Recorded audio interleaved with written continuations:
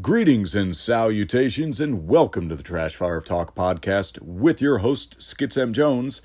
I am that host, Skitz M. Jones.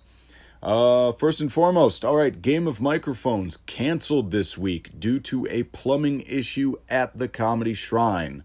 Comedy Shrine shares bathrooms with the gym that is next door, and apparently someone flushed paper towels down the toilet and fucked up all the pipes. So, Comedy Shrine is closed until the weekend. No Game of Microphones this week, but it will be back next week. Speaking of next week, Monday, October 7th, I will be at So Emo at Elixir Andersonville in Chicago. And then Thursday, October 10th, I will be returning to Ashbury Improv at the Ashbury Coffee House in Willow Springs.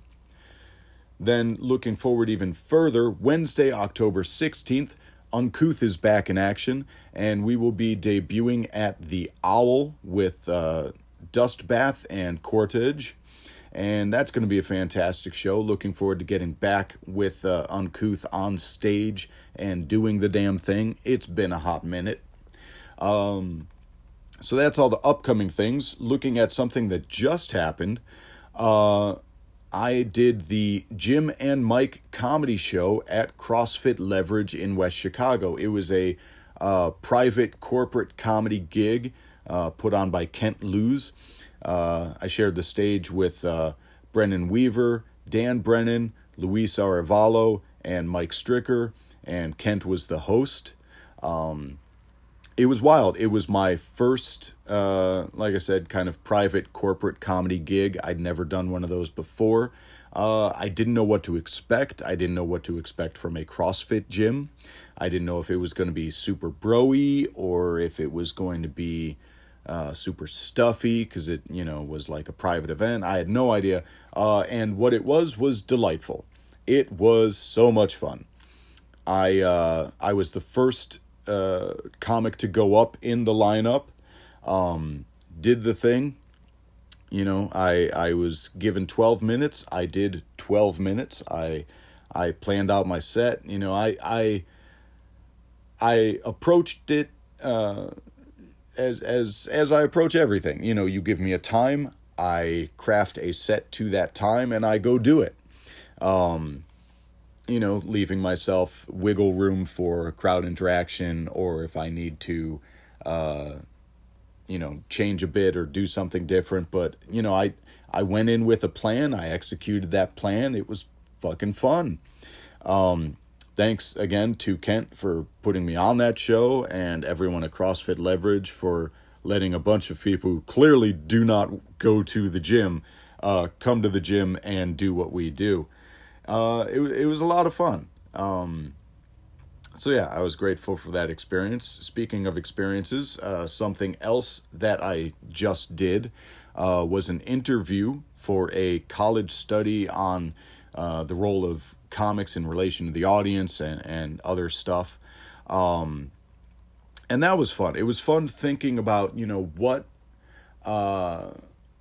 is my role as a comic? What is my role in relation to the audience? What do I do the same or different based on different audiences? A bar room versus a comedy club versus, like a private event like I just did, things like that. And then, what role has changed in regards to, the audience, and things like that. It was fun. It was a lot to think about.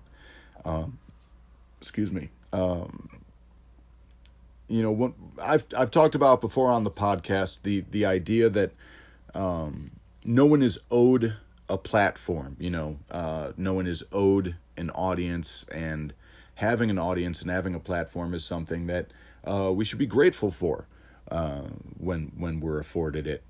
And, I approach every show and every room and every audience the same way. I don't care if it's, 4 people or 40 people or 400 people. I'm giving them everything I have. I want to leave the stage tired. I want I want to leave the stage feeling like I did everything I could do on that stage to, make the audience have a good time. Or not even to make them have a good time, to help them have a good time. Someone who is out at a venue is there to have a good time. And, if I am on a stage in front of them, it's my job to help facilitate that, not just as a host, like I do with Game of Microphones, but also just as a performer. And, as such, my approach to how I do this is I want it to be fun. I want it to be fun for me. I want it to be fun for the people around me. I want it to be fun for the audience. And part of that is being inviting. Even if some of my material might be a challenge to certain sensibilities, I want it to be an inviting challenge. I don't want it to be a confrontational challenge. I don't want it to, I never want someone to feel not welcome. And, looking back, like I talked about on the last podcast, the whole kerfuffle over the Louis C.K. comment while I was hosting, and I got a little confrontational about it. That wasn't, the vibe that I try to bring when I'm on stage. I was more aggressive in that, series of comments than I am with anything else that I do on stage. And that, looking at that and looking at, why do I do this and what do I want out of this and what do I want other people to take out of this? Again, it's enjoyment and invitation and fun.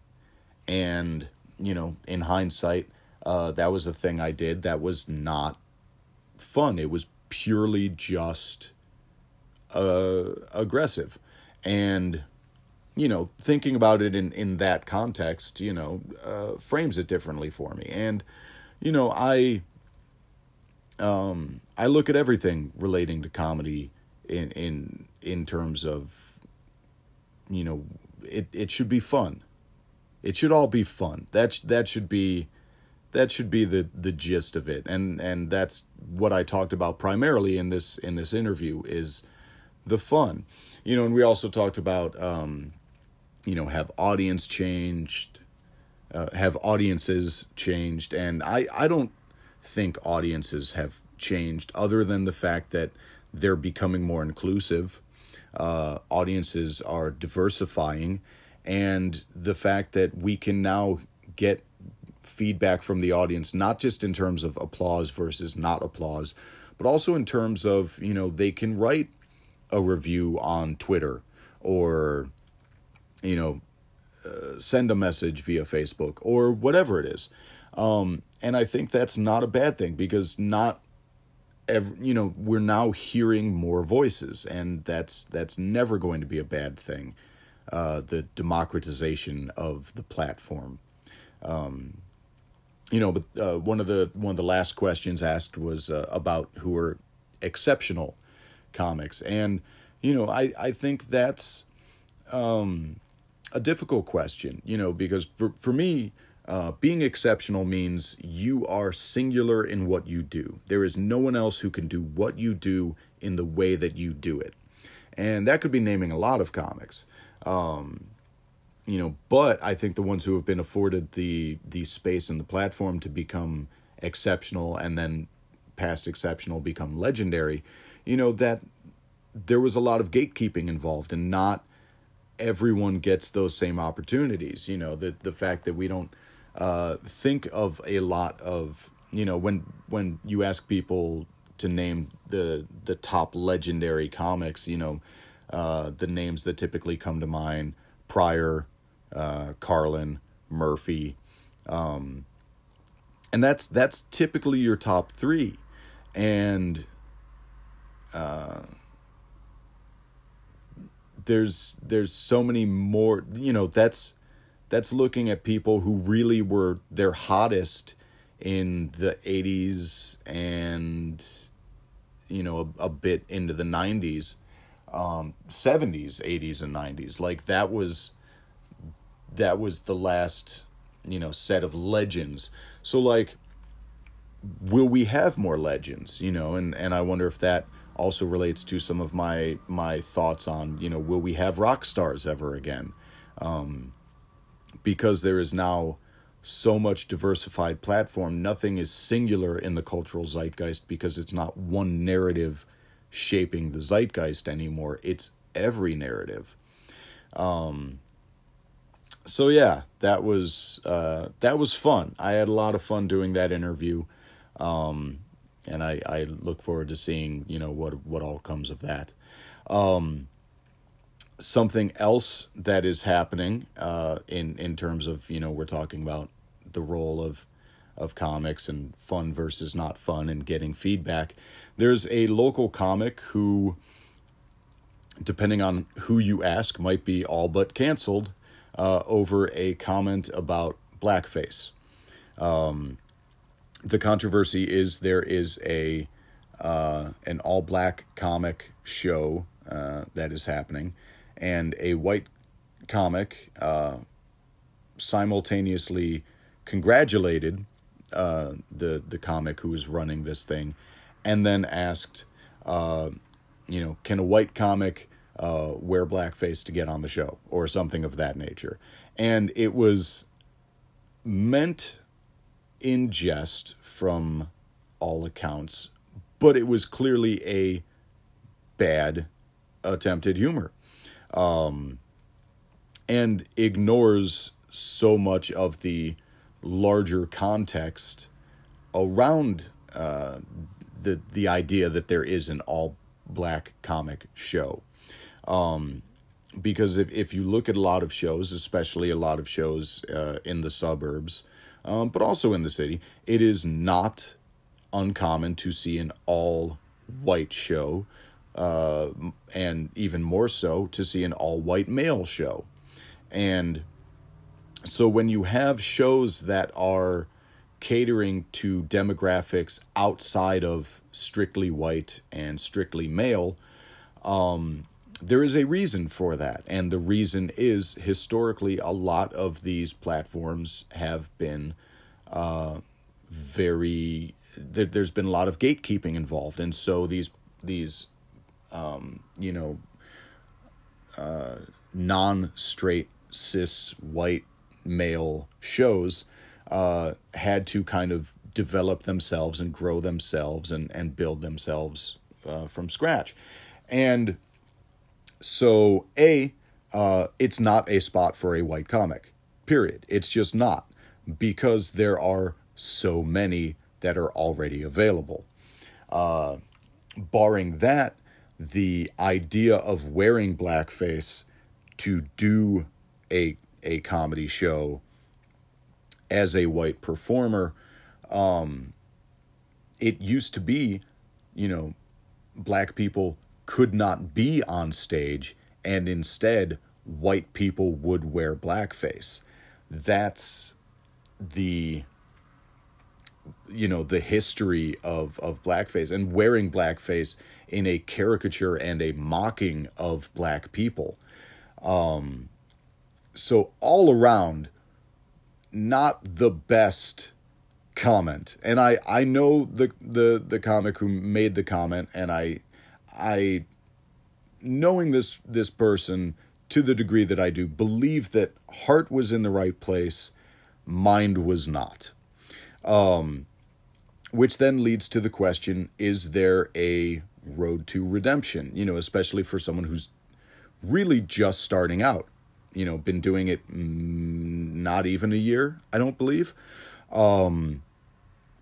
Is there, what is the road to redemption? And, obviously, as a white person myself, not for me to say. And it's wild, when looking at the broader context. If I didn't know this person, it would be easy to be like, oh, dumb white guy did dumb white guy thing. Fuck them. There's enough dumb white guys out there. There will be plenty more white guys to be on stage. And I wonder if that's part of how a lot of people look at like a Louis C.K. when you see Louis C.K.'s defenders. They're like, oh, well, you don't know Louis like I know Louis, and that's this, that, and the other, and whatever. So one of the things that happened is across all of the Facebook comedy groups, for the Chicagoland area, was people coming to the defense of this person, and then other people saying, yeah, that was fucking dumb, and the fact that the comic keeps trying to frame it as, no, it was clearly meant as a joke, you're not seeing that I was joking. And the problem is, no, everyone sees that you were joking. The joke was bad for many reasons, and the fact that you don't recognize that badness is the problem. So it'll be interesting to see how that all shakes out. I have largely stayed out of it because, again, I'm white. It's not my offense to take, and it's not my decision to make. I hope for the individual involved, a lesson is learned from this, and an attempt to make amends is made. I don't know what shape that would take. That is between the individual and the comics running the show who were hurt by the comment. Yeah, I don't know. That's a thing that's happened local and seemed worth commenting upon. And like I said, I will be curious to see what the road to redemption would be if there is to be one. If there is not to be one, that is a shame, only in the degree that, I know this is a person who meant well. By and large, but we'll see. We'll see how that all shakes out. So there was that. The last thing I want to talk about is I had a little depression-induced mental breakdown the other night, looking at my life and my goals and things of that nature. And, I am forever grateful for the fact that I am a performer. I have gotten the most gratifying feeling from being on a stage. Excuse me. It is the thing that brings me the most joy in the world. My life is never less complicated than that 5 to 20 minutes where I have been on stage. 30 minutes if it's with the band. But whatever. That time on stage is the least complicated time in my life. No matter what is on my mind, no matter what is going on elsewhere, that is so simple and pure, because it is the, like I said, the expectation between audience and performer is the most cut and dry social interaction you can possibly have. You are there to be entertained. I am there to entertain you. As long as I entertain you, I have fulfilled my requirements, and you will leave happy. Period. End of story. That is the deal. That is what it's all about. I want you to forget your life for a bit. I want to forget my life for a bit. Even while I'm talking about my life. That's the wild irony of it. But it led me to thinking, like, what else am I equipped to do with my life? And I've talked in early episodes about how I've kind of failed my way through life. Everything that I have ever attempted has been a brief trial run before realizing I'm not a fit, or it's not a fit for me. I'm not, I can't do my current job for the rest of my life. I can't do it because it is physically demanding in a way that my body will not keep up with forever. I can't go back to driving forklifts because my depth perception is not strong enough to handle doing that job. I went to school for working on motorcycles, and I can't ride a motorcycle because I have poor equilibrium and balance, and so that is out. I look at the various skill sets that I have, and the things that I am equipped to do, and also enjoy doing or am passionate about doing, and I don't know if performing in the long run doesn't work out to some extent or another.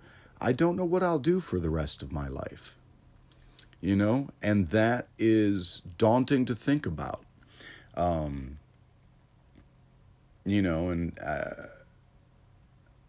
It's not a thing I ever used to think about. It's only since being with a partner who has a career and a career path, and has goals and is working on a master's degree and things of that nature. In contrast, I look at my life and go, oh, I'm just day to day, figuring it out as I go along. You have a plan. I can't have a plan anymore because all of my plans have failed so spectacularly. Whether it's ended with me being homeless, or it's ended with me being in a psych ward, or it's, just ended with me having to find something else to do because I'm not equipped to do what I was trying to do. Plans don't work for me. And so the more I'm with someone who has a plan, the more I kind of have to wrestle with that. So I had a little bit of a breakdown last night, and I don't know if anyone else experiences that. The whole, oh God, what am I doing? What am I going to do for the rest of my life? How am I going to make it to old age and not burn out spectacularly? It's a wild thing to wrestle with. And one that I try not to think about all that often. I also, who knows if I'll even make it to old age. The planet might die before then. Who fucking knows? So it's wild. It's a wild thing to dwell on and to think about. And yeah, so that happened. And, I'm fine now. I had my little breakdown and cried it out, and now I'm good. Still don't know what I'm doing for the rest of my life, but I feel slightly better about it. So yeah, I don't know if that's a me thing, or a mental health thing, or a me with mental health thing, or a performer thing, or a performer with mental health thing. Yeah, leave me some feedback. Let me know. Hit me up on the socials. You know the deal. So yeah, those were the topics of the day.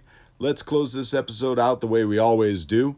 Let's bust into our recommendations. So I've only got song recommendations this episode. As on Monday, I will be doing the So Emo show. I have been going back and listening to a lot of emo music.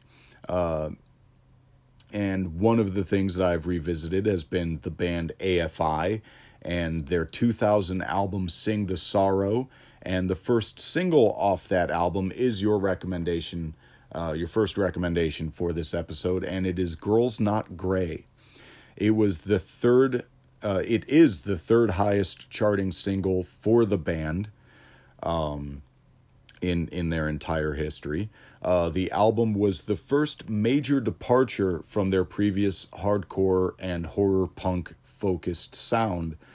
And with this album, they incorporated elements of gothic rock and emo, as well as just some straight up poppiness. They have solid hooks and sing along choruses, and this was the era of AFI where I started to appreciate the band. And I also appreciate the band's lead vocalist, Davey Havok. Davey Havok is also the vocalist of the band Black Audio, which brings us to the next song recommendation, which is the song The Vials, which is off Black Audio's 2019 Only Things We Love. This is the only single from the album to date. The sound of Black Audio is a full embrace of dark wave and synth pop sensibilities and all of the kind of lighter is not the right word, more melodic elements of a lot of AFI. Black Audio is one of 3 bands that feature AFI's Davey Havok and instrumentalist Jade Puget. AFI, of course, Black Audio, the other, and the third, which is a straight-edge hardcore band, Extremist. Extremist brings back a lot of the hardcore elements from early AFI. So it's always wild to see performers be able to embrace all of their interests in different forms and fashions. I think Davey Havok also has a few other bands in addition to the 3 that I've named. So that's always kind of cool, to see a diverse performer get to embrace that diversity in sound and in style. Those are your song recommendations. And as always, let's close out the episode with a tarot pull. Today I'm pulling from the Lovely Omens deck by Keely L. And the card that we are pulling is the Two of Swords. The Two of Swords, difficult card. Because it means there is a problem in your life that you are not dealing with. And your emotion has you frozen in inactivity. You are ignoring the problem, hoping it'll go away, or you don't know how to handle the problem, or you're afraid of the repercussions if you do handle the problem. But either way, there is a problem and it needs to be dealt with, and you need to let your logic lead the way, because your emotional state will only keep you waffling on what to do. And, the longer inaction holds, the worse things are going to get. So that is that. There is a problem, whatever the problem is, or maybe the problem is a person, maybe the problem's a relationship, and you've kind of just been hovering in this limbo, and you need to decide what to do. Maybe it's a relationship that's not happening, and you're trying to make it happen, or you need to, like the saying goes, shit or get off the pot. You need to make a decision. Or maybe there's a friend who is, becoming toxic, but it's your friend, so you don't want to write them off, but they're toxic and it's a problem. You need to decide what to do. And again, your emotional state has not helped you thus far. So you need to look at things logically. And if you absolutely find yourself in a position where you simply cannot make a decision, flip a coin. Like legit, if you cannot make a decision, flip a coin and make a decision and deal with the repercussions after. Let the chips fall where they may, and at least then you will have made some progress. Even if it's now there's a new problem to deal with, well, now at least that's still something that has happened. Inactivity can be the worst thing in the world when activity is what needs to occur. So there you go. That is that, and that is the end of the episode for today. There's only a few actions I could ask of you. One, interact on all the social medias, at SkitsJones, SKITZJONES on all the things, or email skitsmjones@gmail.com, or, write and review and leave a 5-star on Apple Podcasts, or leave a voice message on the Anchor app. You can do all those things. So, let me know what you thought of the episode. Let me know what you think of the podcast in general. Tell me to go fuck myself. I don't know. Whatever you feel inclined to do. Just don't, comment anonymously on Reddit. Oh, and with that, the only other action that I can ask you to do is, as always and forever, keep that trash fire burning.